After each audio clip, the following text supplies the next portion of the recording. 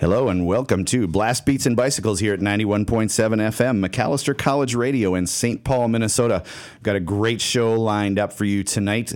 We're going to spend the first hour with a great band from the Twin Cities. Plague of Stars is here in the studio with us, and we're going to kick things off as we always do with our theme song, Dogcatcher.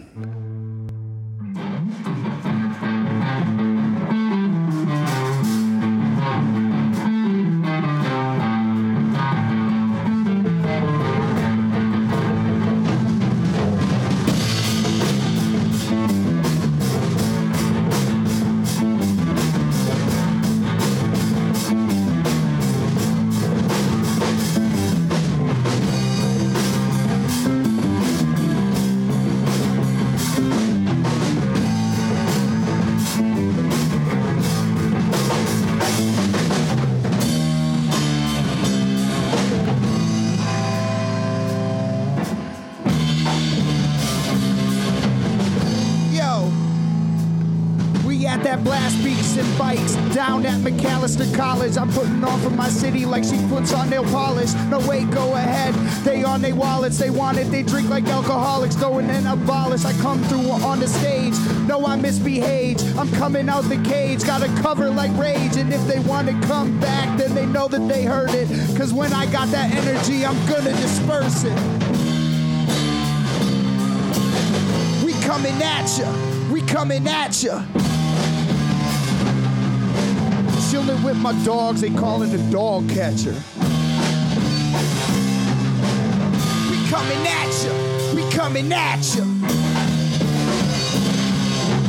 Chilling with my dogs, they call it a dog catcher. Blast beats and bikes, say what they like, I'm out best.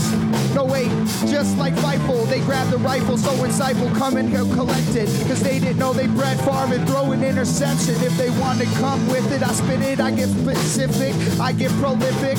They are eclipsing, they miss it, I'm double fisting, I christen, I'm the given. It's God given, I'm coming to spit the sickness. We coming at ya, we coming at ya. Chilling with my dogs, they call it a dog catcher. We coming at ya, we coming at ya. Chilling with my dogs, they call it a dog catcher.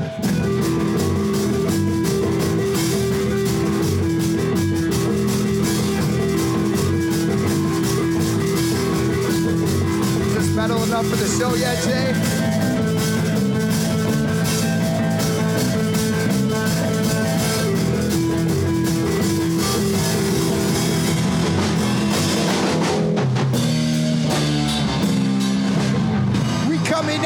Jay, we're coming at ya. Chilling with my dogs, they call it a dog catcher. We coming at ya, we coming at ya. Chilling with my dogs, they call it a dog catcher.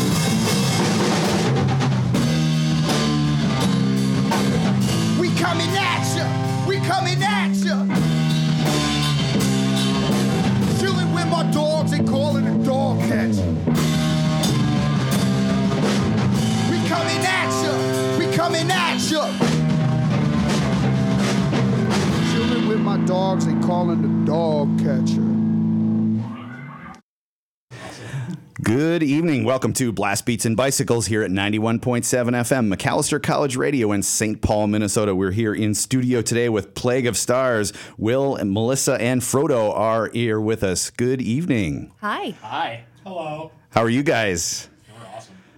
Alive.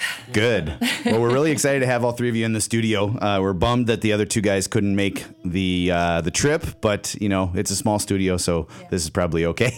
Definitely. So I'm sure most of our listeners are probably familiar with your music, but for those that aren't, could you quickly introduce yourselves and give us a sense of what you do in the band and where you come from? Sure, I'm Will. I play guitar and do backup gurgle songs.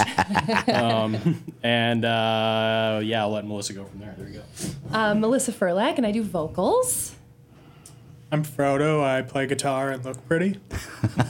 That's an important role in any band. There's got to be one pretty one. He is the prettiest. We have 4. I'm not the one. Well, I've been told I have a face for radio, so I think I'm out of that running anyhow. So how did the band get started? How did you guys come together? Well, actually, Will and I got introduced to one another, and because I wanted to do a much heavier project, my projects before had been symphonic metal, so it was a little bit lighter on the metal, Spectrum. stronger on, Yep. on the orchestral and the symphonic and clean vocals. And I wanted to do something heavier, and I believe you said that you were looking to actually start a project with more female vocals or something like that. Yeah, I've always been interested in... there we go, microphones. I've always been interested in...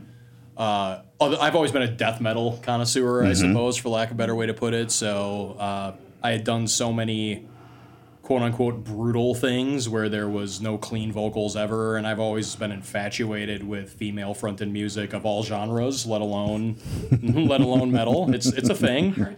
I grew up with industrial music. There's a ton of female-fronted industrial music that I absolutely loved. Yeah. There was a lot of female-fronted punk rock growing up. I was a giant Donnas fan. I love the Donnas. Yeah, so I love the Donnas. I just always was infatuated with that kind of music. And of course, there's the symphonic world of, the Nightwishes of the world, Within Temptations and things like that. And we were kind of joking about OTEP. I was kind of going, why don't we do something along those lines except good? I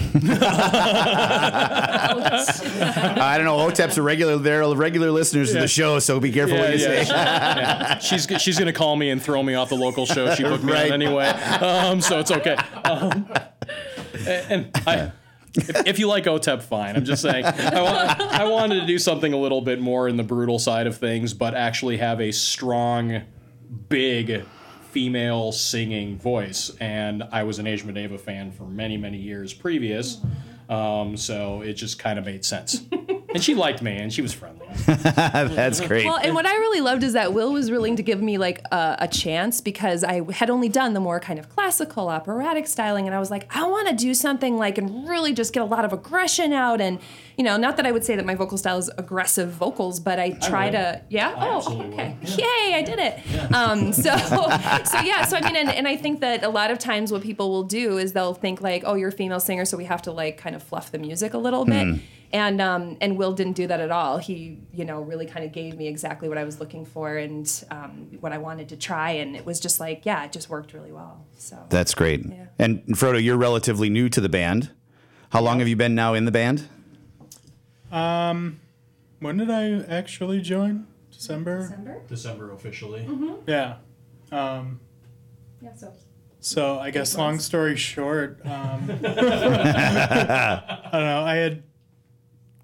They'd been a 4-piece for quite a while, and like I just never had asked Will about it. I've been a fan since the Kickstarter for their first album, and like I just never even thought to ask about it, because if they wanted another guitar player, they would have one, and then suddenly they had one, Nick, and then a year later or whatever, however long it was, Will approached me. He's like, hey, we might have a spot opening up. Would you be interested in trying out for Like Stars? And I was like, yes, of course I would.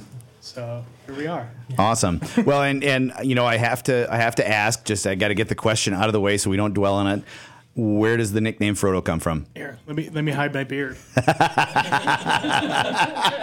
Oh yes, there it is. I do.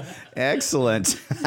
Okay, for those of you who can't see on the radio here, there's a distinct likeness between Frodo and Frodo. So we'll leave it at that. We'll make sure that goes on the show website. You guys have described yourselves as a death doom band, but there's a lot of other stuff going on. There's some major thrash stuff. The double kick is really an iconic thrash sound, and it's really present. And you've also got some orchestral and some more atmospheric aspects to the music. How did you bring that all together? I mean, what was the vision behind that eclectic nature of the sound? I think for the first record, it was more so, truthfully for me, trial and error, was trying to figure out what the sound of the band was or what the sound of the band should be. Right. And I guess I think with working with Melissa and working with Aaron Lonick, our drummer, and Tim Morton, our bass player, we just kind of tried a bunch of different things on the first record stylistically and went, all right, these are the songs that we like. And the songs that really kind of made an impact and were the ones that kind of stayed were like the Sense Controls and the Legacies and the When Morning Came, the heavier, faster songs on the record. So when it came time to do a second record, we kind of said, well, what do we want to do? And I think I jokingly said, faster, heavier, darker. And everybody said, okay. And I was like, well, that was easy. That was the shortest band meeting ever. Yeah. And not to say that I didn't really expect that to be the case. It's we're all big fans of all things metal, not just death metal, not just doom metal. But I think all of us wanted the next album to really be a statement of what we wanted the band for the future to be. And I love the first album. I'm not dogging it at all, but the second album is like, okay, now we found our feet. Hit your stride. Yeah.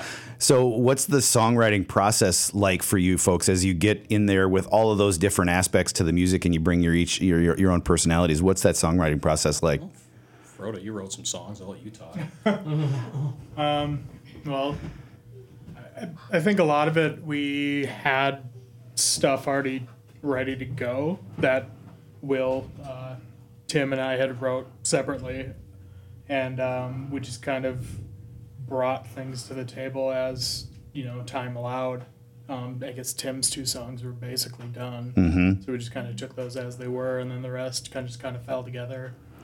2 songs were already written by the time I joined, so the album came together really fast. But I mean, it's just, everybody has their own influences, and like we just had everything down on paper already. We just had to like have everybody, put their stamp on it. So when you brought those couple of songs to the mix, were they fully baked, or did you have a riff that you wanted to start with, or kind of a rhythm that you were feeling, or how did you bring those songs to the band? Well, I just have this like old archive of riffs I've written over the last 15 years. So I kind of had 2 songs that were like, I would say like 2/3 done. So I'm just like, I'm not going to finish these myself. So Sure. I'll just, bring them as they are. Yeah. And, get some help from Will and Aaron and Tim to finish them. So. How does that, when you've got something that's really close like that, how does that feel as a band then coming together to finish those things off? Does it feel really collaborative?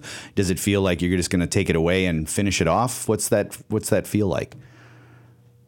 I'll answer that, even though I don't write the music part of it necessarily. But from the outside, what it seems, I mean, we do. They would bring a riff to the forefront. We'd jam on a couple of songs. We did jamming on a couple of the songs. We kind of took it into the studio and laid down the tracks and that. And then once the songs were kind of like at a place, then I attack them with lyrics and vocals and kind of work the bubble a little bit, and then we sort of layer it on in the recording. So it's it's a mix, which is great because I think like that's really where the process is cool, because everybody has a say. Everybody feels like they've really touched the songs and that there wasn't just one person writing the songs, which I think, makes everybody feel like it's theirs, that we all own it. Yeah. Yeah. Are you primarily responsible for the lyrics, Melissa? Yes. And you've obviously got a very operatic style to your vocals. You've got a wide range. Are you sort of humming along as you are to the melody to try and develop a melody along the way, or are you bringing lyrics and trying to fit them in with a melody afterwards? Oh yeah, it's so my process is I what I like to do is create like a sort of what should the album say? So I'll develop this time what I did was I really developed like a creative brief or a summary of this idea. It's the first time I've ever seen a band put like an outline. Here's a framework. Here's a mission statement for the record. Yeah. That was really cool. Oh, good. Yeah. I'm glad you liked it. Yeah. Because I think for me lyrically, it helps me give me a focus. Like, what do we really want to say? What's the message of this album? What do we want people to take away and learn or not learn, but just think about more? And so I wanted to make sure the guys all had buy-in with that because it is all of our album. And so, I put that on our group, and, we sort of talked a little bit about it. And then I actually went up north for a while for a good week, and I took some lyrics, like I'd already started some I just started from scratch and just started, thinking about the different ideas and the structure. And then, sometimes a melody will just jump out at me because, it's complementary or it is part of the guitar line or some kind of a melodic line. Sometimes not. We have one song that really it took a while to get a chorus for. So, literally till the last moment. On a divisive essence, and it was just we were considering not even putting that song on the record. Right. Really? We were that close. Yeah. Wow. Boy, that would have been a this- huge hole in that record, too. I will talk about that more because I love that song. Yeah. So, It was tough because all of us really loved the song, and that song was actually written by our previous guitar player, Nick Melbrighton.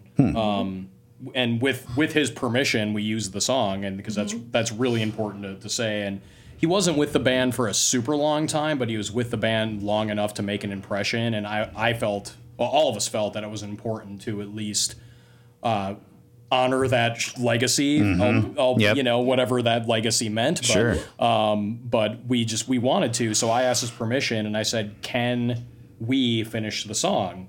And he said, "Absolutely, absolutely." He wanted us to do that. That's great. And, so the majority of that song was Nick's ideas, and that goofy bridge section was just me and Aaron in a studio for 45 minutes, just pounding out ideas. But yeah, so that song was, and we were just sitting there going like, this is the biggest, easiest, dumbest, simple chorus on the record, and we were having such a hard time figuring out how to make it. That's why it was so difficult. Is that the rest of the record was just like, and we're going to be over here, and we're going to move over here, and we're just going to do this really simple. You explain it in musical theory terms. I don't know. And we're just going to do this really simple chorus, and it's going to be this big spot for Melissa to just go nuts. And then she's going, I don't know what to do, and I'm going. Wait, this was going to be so easy. I did this for you. and see, this is the thing. What's kind of crazy about that is that, with this album, normally I kind of try to go way outside the box and just be weird. And this time I was like, we got to have some hooks. We got to have those moments when we're with the crowd and the crowd's with us and they're singing along and we're pounding along. And so I was really trying hard to find those. And the one song that you basically spoon feed it to me, and I just couldn't find it. So, but it worked out. And the song's great. Yeah, That's great. So the record's been out for about a month now, almost a month, right? What's the reaction been? Reaction's been good, I think. It's been great, and it's been confused. It's been awesome. Yeah. How confused? Like, what does that mean? Like, some people love it, some people not as much. People don't know what to do with it. Okay, you want me to answer that one? Sure. All right, cool. I love if anybody's listening to this right now, they're just going like, oh, and they're just trading. Yeah, that's what's happening. Yeah, imagine it in your head. two really beautiful people and me. All right. So, reaction. Fan reaction to the record. Fan reaction. Will went on a tangent. What a shock. So fan reaction has been really great. And it's been the best compliment that I've heard so far. And I forget who's saying. I'm sorry. I think it may have been Angie, but she just goes, "Wow, this record is way more brutal than your last record." And I'm like, yes, Mission accomplished. Yeah, that was kind of the goal. But I'm way happier with the production on this record because we went into it more. I know that we'll talk about that later, but the production on the record I'm way happier with. The songwriting on the record I'm way happy with. Truthfully, I had about a whole album written personally, and I didn't want that to be the case with the record. So we kind of all just took turns writing songs. So I'm really happy about that aspect of the record. I'm happy with how excited the rest of the band is with the record. Yeah. The songs are really good live too, I think. You know, like that's been one of the great things is I think when we took them out, like for the CD release, it was the first time that we did all new songs. That's And great. I thought, we all gelled really interestingly on stage in a way that I felt like we never really did before, in my opinion. Is it because you guys all brought those various aspects to the record originally, do you think? I mean, Maybe it felt just like it was already. ownership or freshness. The songs are just, they're really good live songs, I think, and the audience was really enjoying themselves too. So. That's fantastic. Yeah. Definitely, it was like a sophomore album in that we grew, I think, between album 1 and album 2. Absolutely. You talked, Melissa, a little bit about the lyrical message that you're trying to send with the record, kind of your artist statement that you built. Daedalus, for those of us Greek mythology nerds, know that he was the father of Icarus. Yeah. And, got in a little bit of trouble because he was a little too creative and bad stuff happened. there's a theme of excess in technology and sort of the getting away from commonality and common ground and stuff like that. How did that come together for you? I mean, where did that mission statement come from? You know, I kind of, in my opinion, it's sort of like Daedalus, right? Yep. So we create these technologies, we create these inventions because, you know, when we think about inventions, we can think about medicine, we can think about how we deal with food, we can think about all these things, these inventions that we've made.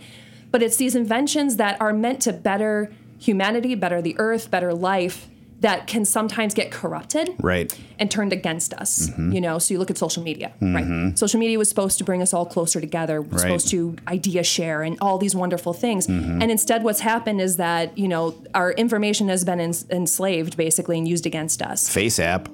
I mean, yeah, we've had election corruption. You know, we've had and even you look at just humanity, and humanity has gotten so vitriolic and disgusted with one another on social media. You see it with trolls, you see it, I mean, but it isn't even just trolls, it's regular people. That then carries over into their real lives where they, you know, like families are getting into huge fights at family reunions, whereas they maybe wouldn't have if it weren't for these divisive sorts of, you know, misuse of technology and misuse of communication and things that I think are supposed to be bigger than us, be better for us. How long had these songs been percolating for you guys before you actually put them down on record? Have they been in your heads for a long time, or was this a kind of a, hey, we need to get a record, and a month later we had a record? A little bit of both. It's about a year, right? Yeah, I think depending on which song that we're talking about, some of the songs I know, Virus had been around for quite a bit of time. 9 years. Yeah. 9 years. Wow. Yeah. Previous to it finding a home. 7, I started writing for the last record and hadn't really finished it at that point. Baby in a Light Bulb Bath, that song structure has been in my brain for 16 or so years. I wrote that song many, many moons ago, and just never really had a band where I felt it made sense. And I'm like, oh, Plague of Stars is weird. I should throw this song in here. And just Glass Gaze was brand new. Glass Gaze was a song that I literally wrote like while we were like about to record. I'm like, okay, I'm gonna go home and write a really silly pop song, and hope my band doesn't screw it up. Wow. I feel there's a lot of love in this room right now. No, I mean, in all honesty, it's like, and these guys, they'll tell you, I literally said, I don't know if I love this song or if I hate this song. I have no idea how I'm gonna feel about this song until I actually hear the rest of the band. And I mean that with all sincerity. Is when I wrote the idea, because Melissa's like, we should have like a gothic type song, and of course, It's not a gothic song. well, when I think of gothic, I think of like Depeche Mode and like, you know, Host Era Paradise Lost, which essentially to a lot of people is just pop music. Yeah. Which, I mean, I'm not arguing that. It is what it is. But that song, I was just kind of going, okay, well, this is what I think of when I think of gothic music, and it's all major chords and happy sounding and totally somehow super dark, right? I think we really need to come to a mutual understanding of realizing what gothic music means. It's like I'm playing death metal my whole life. Everything's atonal. I'm Mr. Satanic Death Metal and his horde of Nordic warriors. I'm like, that's the kind of music I'm used to writing. I'm like, chords? What? No, notes. You know. Wasn't it Sid Vicious who said the best notes are the ones that come in wads, right? Yeah. He was Johnny Rotten actually, but same idea. But I mean, some of those songs, I mean, like they said, they were literally brand new. Tim's songs have been sitting around for a while, and they were great songs. And he was, and just because of his previous band experience, he was kind of not really afraid, but I guess reticent to show us his material, because I think he assumed that I would tear them apart, and that's a rightful assumption. But I was like, no, these songs are cool. Let's record them. That's really cool. It's obviously been a few years since When Morning Came was released. What prompted you guys to put a new record out today? Well, that's a funny story. So we put the album out, and then the band members all had kind of a lot of life changes happen. And so we were actually, we were at a place where we actually were thinking about even just folding. We were like, I don't know, there's so much going on with life. I had just had a new son, and another band member was going through some other personal stuff, and we were like, God, it just doesn't seem like the right time. Like, let's take a pause or let's stop. And I think we publicly announced that we were ending. And then like a month later, we were like, never mind. Psych! Yeah. Like we almost sort of like had to like, do that whole, what is that cheesy line? If you love it, let it go. If it comes back to you, it's meant to be. And I think that like we let it go and it was like, no, actually not. And I think, I don't know if that like energized us to like prompted us to like just write another album then. We did a couple live shows. And yeah, I mean, I don't know. Did I get that right, Will? Yeah, I think that's fair. Yeah. I think the band needed a good kick in the pants, I think, to some degree. We all had a lot of stuff going on at that time. And it just was a tough time. And I had actually seen kind of both the bands that I was doing at the time like fall apart within months of each other. And it wasn't through anybody's own doing, but it's my whole life had flipped upside down at that point. And my recording studio was just taking off like nobody's business, and that was like the thing that kept me afloat for a little while. But when Melissa came back, and she just goes, because I remember we had the conversation of going, well, if you guys want to continue without me, then please do. And I'm like, well, that's not happening. It just was, it was like a very definitive like, no, it's either us or it's none of us. Yeah. Kind of thing. And I felt very strongly about the band in that respect. So when we decided to I guess bring on a fifth member, I wanted to make sure that nobody was kind of stepping in our garbage. Yeah. So well, maybe I want to bring you in on this conversation, Frodo, a little bit. What did it feel like coming into that environment, knowing a little bit of the history, but coming in fresh? Did they feel like they had the magic of a reinvigorated band? By the time I came into the fold, yeah. Because they had already been jamming with Nick for like a year. Sure. So they had already sorted that all out by the time I got involved. That's great. So I want to start and play a little bit of the record. Virus is the first song. Yeah. It sets a super aggressive tone for the rest of the record. Yes, and it does. I love the way it just like kicks you in the head. Yeah. Talk a little bit about what you wanted to do with that tone. Why was that aggressiveness so important for the first song?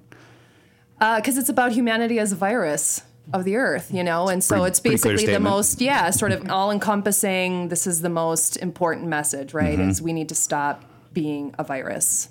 All right, well, let's take a listen. I've got a couple other questions I want to ask you about it, but this is Virus off the new record Daedalus from Plague of Stars.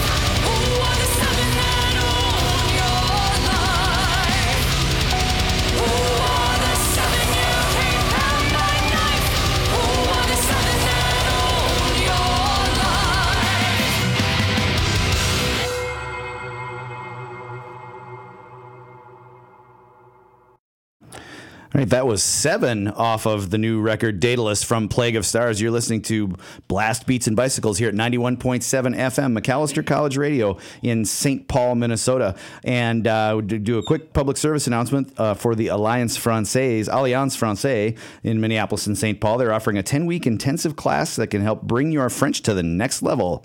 They also provide payment plans for 10-week intensive courses for all levels. Please call their office at 612-332-0436 to register for the payment plan over the phone. All right, we've got the gang from Plague of Stars here in the studio. You guys worked with a French composer on some of the components to some of your songs, both keyboards and atmospherics. What was that process like physically? Like, how did you deal with that logistically, and what was it like to collaborate with him? Yeah, so nice segue with the Alliance Francaise. Thanks. Yeah, that was totally planned beautiful. too. That was totally planned. So Voa Voxit is actually my husband. Yeah, so the geographics were probably not a big issue. Right, yeah, so he's here now, which is great. But but I actually originally did work with him that way because of his band Ad Inferna and how I got to working with them back 2013 or so. So he's been with us since the first album. We brought him in to kind of do some atmospheric elements and some synths and all that kind of stuff. And he's just kind of, like we say affectionately, he's almost like the sixth band member.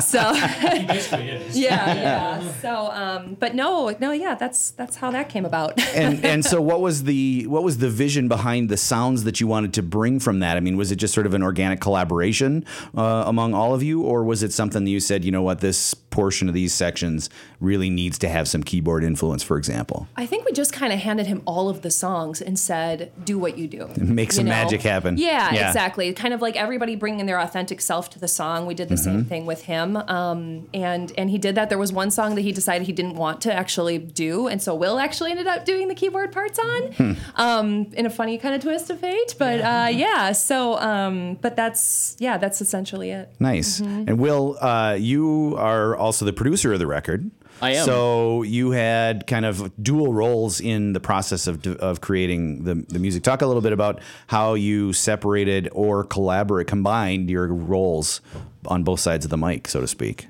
Sure. I mean, I've been a recording engineer in air quotes for 17 years.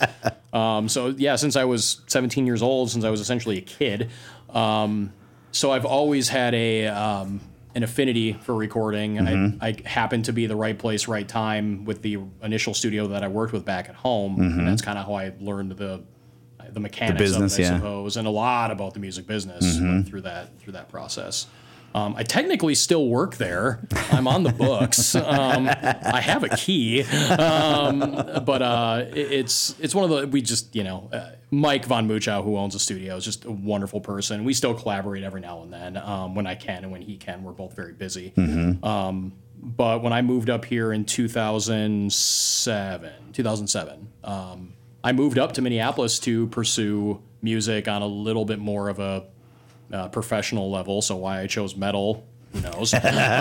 Super pro. Yeah, I'm like, nothing quite says let's choose the type of music that will never make you a living. I was going to say, let's make a ton of money. What are we going to do? I know. How about metal? Yeah. No, but in all honesty, I wanted to move up here and do music, and I had enough studio experience where I said, I can at least try, and why not just give it a go? And 12 years later, it's working out okay. So I guess when I'm doing my own band's music, because I did the last record too, but when I'm doing my own band's music, I just try and be as much of a musician as possible, and try and leave the quote unquote producing to I guess post-production. Yeah. Where and thankfully Voya, I mean, honestly, when he asked me several times, he goes, well, what kind of vibe are you looking for this song? And I said, our music better than anybody. Yeah. Just do what you do. And he hated it when I said that to him because he's looking for direction. He's looking for criticism. He's looking for some sort of push, but I didn't really want to, and we didn't really want to, put blinders on him. We just wanted to go, just create. And I guess from a production standpoint, my goal was just do what you do, and I'll I'll kind of figure out how to make it work in a mix or how it won't work if something doesn't. Yeah. And we had that agreement immediately where if something doesn't work, then we just wouldn't use it. And I'm curious to know, kind of, as you think about creation of the song and laying it down as a studio musician, do you, with your producer head, kind of go, well, this is what I want to come out on the back end when the post-production is done? Or are you kind of saying, all right, I'm going to lay this down, get everybody locked in based on what we think it should be, and then post-produce to make that sound better?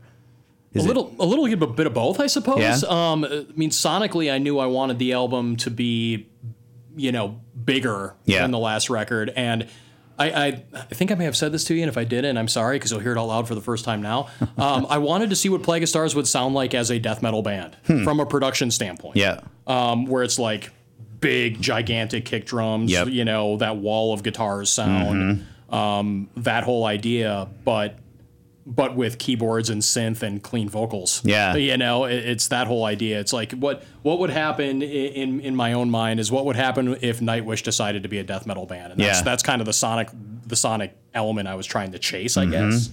And I love the way the record sounds, and I'm happy that we had all that planning to from that side of production. But as far as Melissa's vocals, I just literally, when I got to the end of it, I'm going, well, what would sound cool here for effects? What would sound cool for backgrounds? And we would just try a bunch of stuff and layer a bunch of stuff and go, okay, that's cool, that's going to work. Or, I don't think that's going to work. And we'd kind of just trust our gut. And by the time I was at mix, I had a lot of great stuff to work with at that point. So it became a little bit easier. Did you go at any point, ooh, that's one too many? Yes, several, in fact. And with several guitar lines too, because a lot of some of the guitar layering and everything, truthfully, I would do afterwards just little like color things. And that's not a secret between any of us. I just said, I'm going to go try a bunch of stuff with guitars, and I would go hear it in a mix and go, that's just too much. Yeah. I mean, my own great ideas in my head, sounded terrible when they're out, Ooh, that was out loud. Yikes. I'm like going, yeah, it sounded so much better in my brain when I thought all these things would sound wonderful together, and now it sounds like a mishmash of garbage. I'm gonna go ahead and kill that guitar solo. The song 7 that we just listened to has a lot of symbology and a lot of imagery in it, and I'm really curious, as you think about writing a song like that that's so poetic and so filled with symbolism, how do you want a fan to interpret that? I mean, what do you want the fan to be thinking about as you put that symbology together? Well, when I do a song that has a lot of symbology, it means something to me, but I also want them to feel like it means something to them. Right. So, there are times where I might go for more imagery with a song, with lyrics, with a poem, with anything like that, just to give more space for interpretation. Because that's the beauty about music and lyrics, is that anybody should be able to interpret it in a certain way. This is where I get a little annoyed because there's so many love songs and there isn't really any reading between the lines of what it could possibly mean. It's pretty obvious. Right, yeah. I mean, this is why I love Tori Amos and how she writes, because it is almost so abstract that it's almost like, well, what was she thinking? Yeah. It doesn't make any sense. Yeah. You have Sylvia Plath, the poet, as well, who I'm a huge fan of, because you really do. And when you do the research on what they were thinking, it just opens up, worlds. Each word opens up a world. And so that's what I strive for, unsuccessfully a lot of times, but at least I'm striving for that. Yeah. Does that make sense? It absolutely does. Yeah. And I'm curious, the choices you made musically to support that's in particularly the area where you're talking about all the color imagery. The chakras. Yeah. How did that acoustic guitar influence come together with that? I mean, that was a really interesting way to sort of support that. Oh, you mean the quiet section? Yeah. Okay. Yeah. There's actually not an acoustic in there. Really? Yeah, I believe it. That's all synth. Wow. Yeah, that's all Voya. Wow. There's 3 or 4 guitar layers, I think, in there. You're pretty quiet and atmospheric. Yeah. But a lot of those layers are all just synth orchestration and just all the different timbres and coming together. Yeah. Definitely gives that vibe for sure, because it's got it's got some percussive happening to the actual notes themselves. It does, yeah. I love that section, and I mean the vocals that you originally did on it. I'm going, okay, what can I do to make her sound creepy? And that really wasn't that difficult, honestly. Yeah. I have a natural creepiness. Yeah, so it really wasn't. It wasn't too much. Wasn't too much of a stretch. Yeah. But I mean, there was just so much going on. I think there's 16 or 17 layers of music going on. Wow. You know, besides. But it the sounds drums so and the bass. simple. Yeah. I mean, that's amazing to me Yeah. is how simple it sounds. Yeah. With that much going on. Yeah. It's pretty crazy. Yeah. Yeah. It was a really fun section to create. Yeah. And when I listened to it on the car the first time, I'm like going, all right, That. okay, I'm Yeah. done. This is good. What was also really cool about that song, like, because Will had written it, and then I created the lyrics and the vocals for it, and then Voa put on all the rest of the atmospheric stuff after that, which was kind of, I guess, a weird way to do things, but that's how we did them. Yeah. And for me, it was like, for this song in particular, I wanted there to be the reveal of what the seven were, what the seven power centers are Right. that's being corrupted. And so, it's 6 colors, but it's 7 power centers. Right. With the 7th. Yeah. So, yeah, that's sort of unknown mysticism. So Yeah. You can speak more about that, because that's more your realm, Frodo, no? I'm just Mr. Dippy. Typical guitar player. I just want to sit over here in the corner and jam. That's all. All right. Well, Frodo, thanks for all the time. It's been great having you on the show. Sorry, that was mean. One word, He no. can't defend himself without the microphone. He wouldn't anyway. You're all Will. You talked a little bit about it, and you guys have all been in different bands. Some of you are currently in other bands. How does that experience? How do your experiences in the other bands color what you do here? And can you separate? Do you want to separate what you do in Plague of Stars from the other groups that you're in? Well, I mean, for me personally, my other band is kind of, my baby, if you will. I did a lot more writing. I was a lot more involved in it. It's called the Omega Sequence. They're very good. They're very good, Right. according to Will. So, I mean, with that, I was a lot more involved, as a whole.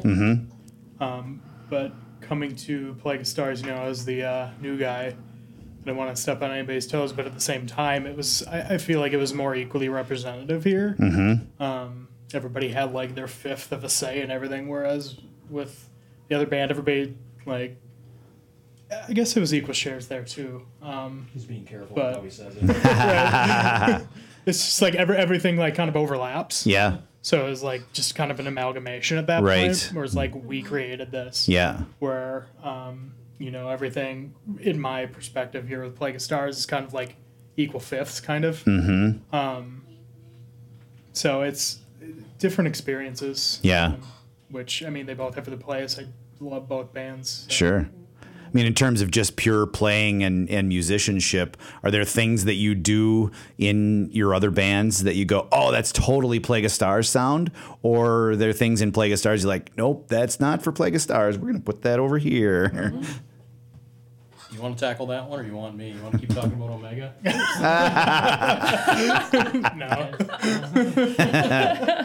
Well, I think you guys you've said that before, that you had songs that didn't really fit with anything, Oh, but yeah. then, you've pulled them back out and thought of them anew with this new sort of group that is Plague of Stars. Yeah. And again, it's that whole idea of taking a riff or something and throwing it out there and then having everybody sort of work with it and massage it and put themselves into it. Yeah. Where it does feel that way. I mean, I know in the past, with bands that I've been in symphonic metal, it's been one guy writing it, all the rest of us are the players of the orchestra that play it. Yeah. Which Yep. is fine, but it's not what we set out to create to do. We were really very intentional about being democratic with the whole process. No drama. No drama. Yeah. That's huge. And that's hard for a lot of bands to do. Yeah. Yeah, as far as the I'm in 5 bands technically. 2 of them actually do things. But it's when we started Plague of Stars, it was the whole idea, I guess, for me, you know, like I've joked about being a big dumb death metal guy, but at the end of the day, I am. You know, I play big dumb death metal and I love it. Hear me roar. Yeah, it's louder, faster, stronger. You know, but the whole thing with Plague of Stars was honestly to go, I want to do some music where it's not always like definitive. If you like, the thing that I love about death metal is the same thing that I hate about death metal, which is, hey, here's a genre, figure out how to make what you do fit but be different. Yeah, because right. at the end of the day, there's rules and there's really nothing more confining than death metal as a genre. Which I both love about it and hate it because it's going, is this still death metal if you do something different? My answer is yes. The same. Symphonic metal is exactly the same. Yeah. There's rules. Yeah. So when we did this band, it was like going, okay, well, what are we going to do? Let's like, blow it up. Yeah. Symphonic bands don't have blast beats. Well, we're going to do it anyway. We don't care. You know, it's like symphonic. Death metal doesn't have operatic vocals. We're going to do that. Yeah. It's like every other symphonic metal band that does the whole, you know, female male archetype of like Right. the Beauty and the Beast vocals. That's like a rule, you know. It's like if you have a dude doing any vocals, then he must be the Beast and he must like always do the big choruses. It's like, no, Melissa's our singer. I'm here to back her up. Yeah, you know, that's the whole thing. It's really funny how they're in a genre, you know, broadly speaking, that is supposed to be so anarchic. Yeah. And there's so many rules. Yeah. Right? Yeah. That I have such a problem with the gentrification of metal. Yes. Yes. Like, when do we all get old and like sitting on our couch metal? Like, where's the anarchy? Totally. It's gone. Oh. It's really funny, you know. So I'm going to get on a soapbox for like 2 seconds because, you know, when I'm a million years old, when I was growing up, metal was about being mad at stuff. Yeah. And now nobody's mad about anything anymore. And No. we got this sort of mopey stuff going on, and it's weird. I'm like, when are people going to get mad? They get mad in their comments on news sites. That's where they put their passion, which is such a waste of passion. Totally. I want to know seriously what happened where there's metal musicians like taking one side politically or the other. I'm going, they both suck. What's wrong with you? I don't. By the way, they're the same. Yeah. It's like you're a musician. You're sitting here going like, well, this idiot is better than this idiot. It's like they're both idiots. Shut up. And you know, and it's always funny to me when people get so wrapped around that axle. The fans, you know, Dave Mustaine is a pretty conservative guy, and he's got these defenders like Dave is God, and I believe everything he says, and you know. My brother is a big Megadeth fan, but he's one of the most liberal guys I know. And, you know, so it's like, but you can't cross the streams. I mean, you can't, it's annoying. What's really annoying is that people don't realize they're just being played. You know what I mean? You're being put in these two camps and fighting against it. Look up. Who are the puppet masters, right? Who had the puppet master? Was that Megadeth? That was Master. That was Metallica. That was Metallica. Master Puppets, yes. Oh. The biggest metal band in the world. Yeah, right? I mean, and that's what's so sad is like we have it like on a whole like album cover and nobody, we just forget because we get old. We get mortgages. So we've sort of you know moved ourselves organically in this conversation to a discussion about divisive essence. Yeah. Perfect segue. Thank you very much. But we'll be here all night, ladies and gentlemen. And there's a really hard hitting sort of pushback on the trolls in this song to me. I mean, that's what I get out of it a lot, right? And so I'm trying to figure out, were you guys like victimized by some trolling? Was there stuff going on online that led to sort of the like real reaction in the song? So this is what I love when people interpret a song different than how I intend it. Okay. This song is about water. Really? It's about water because water is one of the most destructive substances on earth, believe it or not, right? You look at humanity, we are 90-something odd percent of water. It's built into us. And this song is about fighting that natural current, that wave within us to destroy and to fight and to break apart in order to capture our real humanity. Right. The remaining 8% that should define us. Yeah. And I really took that as sort of symbolism of, you know, there's this whole like human nature, right? But it is human nature. Right. Exactly. Like you went right for the jug. And what's I mean, I saw this or I listened to this philosophy once about like maybe if we were created out of methane, instead of water back when the earth was created and the primordial soup and everything and life sprung Wow. from that. Water was actually the essence that became our essence, but yet there are planets and there are, I think, is it one of the moons of Jupiter, Io or something? Io, is all water. methane. Yeah. Oh, that's right. Is all methane, Yeah, right? that's And right, it's yep. like, what if you had methane-based humanity or methane-based life? Would, because methane is not a destructive substance, would that potentially be a more peaceful race? Interesting. Sorry to get all really No, kind of that's- crazy wow. science, but that was sort of where that sprung from. But yeah, it is Yeah. about that fighting that divisiveness that we're getting, and it isn't necessarily about like anything that happened to us necessarily, but it's just again like how we need to reach across to Yeah. each other and not in a punch, but in a handshake. Yeah. And, so I want to focus on some things that I know you've been involved with. I mean, obviously, you're a relative minority, a woman in metal. You've been involved in some efforts to try and build that community. Talk a little bit about some of the things you've done to try and. Oh, so with Eve's Apple, yeah, you're talking exactly. about? Mhm. Yeah, so back a couple of years, a lot of years ago now.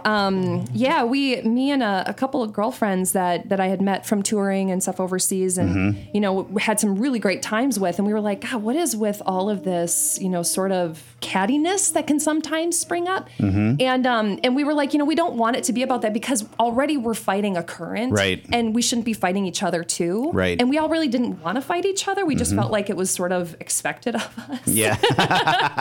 And we found out that we all really wanted the same thing, and we wanted to support the up and coming artists, the up and coming young musicians, girls that that maybe share the same kinds of gripes that we do. I mean, with working with all men in a band, and at that time it was a lot of girls with bands that had maybe more domineering men in their band that were more controlling, and so really kind of working together to fight against that and to call that out. Yeah. A little bit, and also just share stories and create articles where we talk about what it's like to be a woman. I don't think it's I wouldn't call myself a feminist in that way. It wasn't a feminist movement. It was just more of a camaraderie and a shared experience. Yeah. Yeah. I mean, have you found that there's been acceptance of you and your role? And I mean, you've obviously had some international success prior to and with Plague of Stars. Yeah. Talk a little bit about what that has done for you with the current band, but also has it sort of exposed you to things that were a surprise or not very pleasant? I don't want to get into any super negative stuff, but No, I mean, obviously I was in bands where we had splits, you know, I mean, that's just the nature of it. But the nature of me, I guess. But no, I mean, I had a wonderful time. I had a spectacular time. I got to travel to places and meet people from all kinds of different cultures and people of different, just different everything. It was a wild time, and I love the experiences that, especially with Visions of Atlantis, where I did get to do a lot more touring to China and Europe and all over the US and everything. And met an incredible amount of people and got to see an incredible slice of the world, so, and I think that that's helped the band because, it brought my name out there, I guess, more on a global sense than Asmodeva did. But no, I mean, I can't say that there was anything really necessarily bad. I'm sure I was equal parts the problem, being really self-aware, right? Yeah. I mean, it takes two to fight. Yeah. And so, Yep. and to sort of go separate ways, Yeah. but we had differing purposes in life. Sure. And it just Yep. split both ways. and the fan reaction to you has been positive and I think supportive. fine still. Yeah. Good. Absolutely. So I try to keep in touch with as many people as I can that I've met along the road. Yeah. So. Yeah. Cool. Well, I want to dig in because now I'm going to make sure that you're talking me through the lyrics while we play the song Divisive Essence. Yeah. This is Plague of Stars off of their Daedalus record, A Divisive Essence.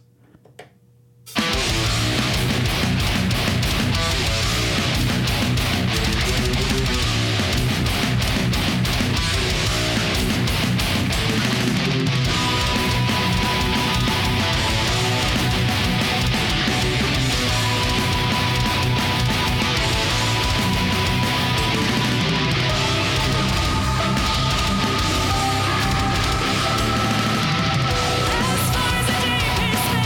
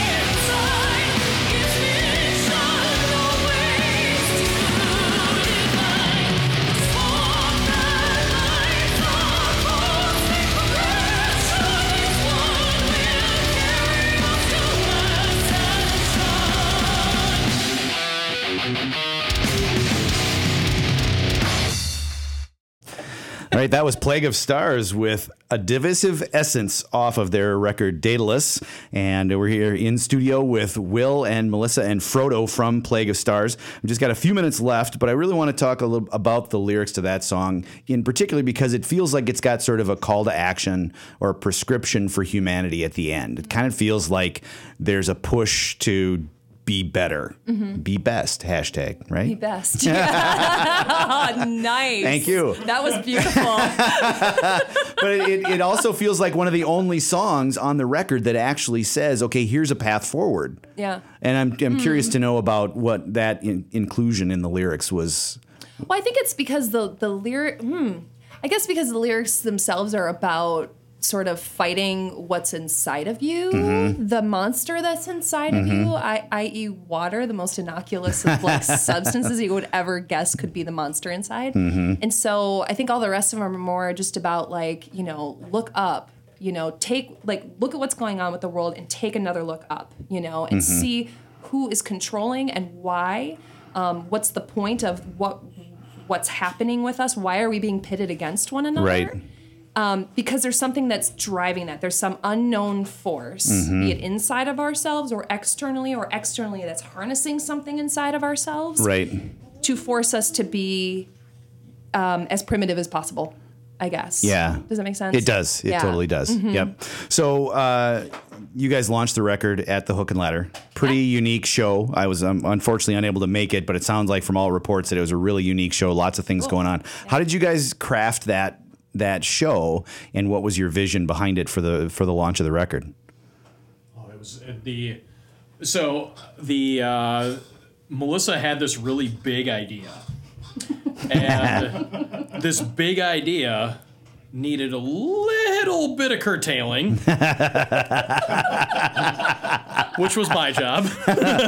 Right, you're the producer, right? Yeah. You got to edit. Yeah. So the original idea started out with a lot more artists than ended up being there, because I said, I'm like, we've got to have acrobats and yeah. Well, eventually we hope it'll be a Wicked Art Circus. Yeah. Maybe next year. Yeah. Cool. Yeah. It's going to take a few years to get to the circus level, but I will totally be into that. Yeah. I'll be the dude at the beginning going, come on in for 1 quarter. All right. Yeah. Good. But you know, it's like our album, right? So we try to mix a lot of variety of metal. Similarly, it was like, how can we make an event that sort of models that in the physical, right?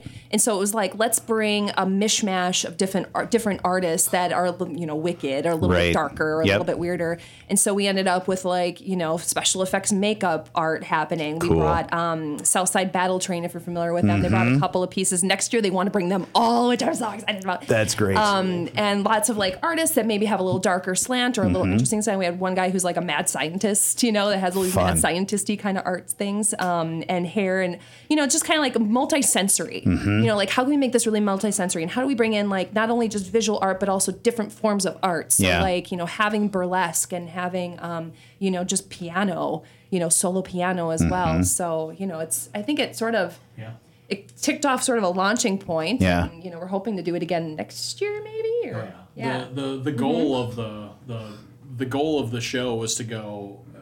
To me, there's so many Saturday night rock and roll shows. Yep. Is what can you do to make this Saturday night, you know, different? I'm not. I hate to use the word special because it makes me feel, you know, weird. But it's just going like, let's just do something different. Let's just try something different. Yeah. And it's either going to work or it's going to fall flat on its face. And you know what? At least we tried, because if it didn't work, which it worked really well. Yeah. But if it didn't work, at least we tried something different, and that's kind of was always the vision of the band musically too. And the bands that we asked to play the show. By the way, Kunanoon, their new album Patron Saint, was also released that night, and it's fantastic. It is really good. I've played a couple of the tracks off of that record, and I really like it. It's a fantastic record, and they're a fantastic band. So I just have to say that because it was their night too, for sure.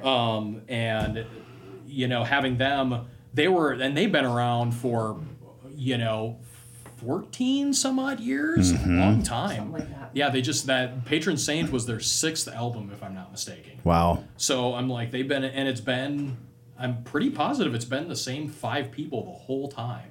Boy, is that rare. No. Before they used to have a male singer. I've only known them with Julie, so they may have been around longer. I knew Wow. them before, Yeah. back when we played with Ace Medeva with them. They had a male singer. Crazy. So, but the whole thing with that band is like they've been doing something different that entire time too, and they've kind of all stuck to their guns. And then After Time is one of the coolest, most unique bands, in my humble opinion, in Minnesota. Cinematic metal. This is what they refer to themselves. I'm just like, they're just really good music. That's They great. Call themselves whatever you want. It's fine. They're really good, and they're very different. Yeah. And that was kind of the goal, is to go, well, let's get a bunch of bands that kind of, I guess we feel, tread their own paths and do a show together. And we all happen to be friends, so Yeah. it works out, you know. So it ended up being a pretty cool mishmash of music and a cool mishmash of art. And I accidentally walked in on Joy upstairs, and that was interesting. You did? I did, yeah. She was our burlesque dancer. Yeah. Oh. And it was... Probably didn't mind. I was gonna say. She actually didn't. I felt horrible. The hook and ladder bathroom. Is it just because you didn't see the show? You got like. No, I saw the show, but I didn't need to, but I did. No, it was. I was literally the hook and ladder has the green room upstairs is the entire second floor. That's Yeah. the entire green room, and there's Oh my God, it's the best venue. it's It's awesome. really It's fun to see fantastic. shows there. Yeah. Yeah. But they have a bathroom, and this bathroom is this old school, a very old school, like large bathroom. There's a shower in there, and there's multiple stalls. I mean, like you can walk in there, and there's multiple blind spots that you can be in the bathroom and not even know that other people are in there. Wow. So that was a situation. I walk in and I turn around and I go, "Oh my God, Joy, I'm so sorry." and she's like, "Well, it's fine. It's not a big deal. You know what I do for a living." I'm like, "All right, I'm still gonna walk away because I feel terrible." It's like a confessional. It's Yeah. like Right. Sunday confession going on here. I love it. This is great. Catholic guilt. The magic of radio. Well, you guys have another show coming up. You got another show a week from tonight, in fact. Yes. Talk a little bit about what's going to be happening next Monday. Next Monday, we are playing with New Year's Day at the Amsterdam. That's another great venue. Yep. It's also, I've played there a few times. Nice place, awesome sound system, big Yeah. room. Timekeeper is also playing that Fun. show too. So it'll be a fun night. Tickets available where? Tickets available through First Avenue's website. It's Okay. actually First Avenue because First Avenue owns the world musically here now. They do. But it's a First Avenue show. You can grab them there. You can grab them at the Amsterdam website, and provided there's tickets left, you can grab them at the door, of course. Yep. And I want to make sure we let people know where to find out more about you. Where do we send people to get more information and hear your music? Probably just on Facebook. Facebook, Yeah. Bandcamp.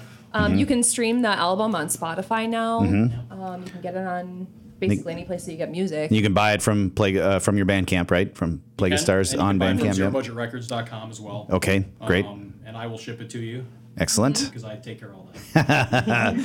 All right, and with that's a conversation for another time. I want to take us out with "I Wrote a Letter to Time," just like you do the record. One of the things that I'm really curious about, it's probably the most classic doom feel of all the songs in my mind on the record, and I'm curious to know why the choice to be that doomy at the end of the record. Was that a specific decision thematically, or was it just this is the great way to close out the record? Well, this song is very much a 50-50 Frodo-Will song.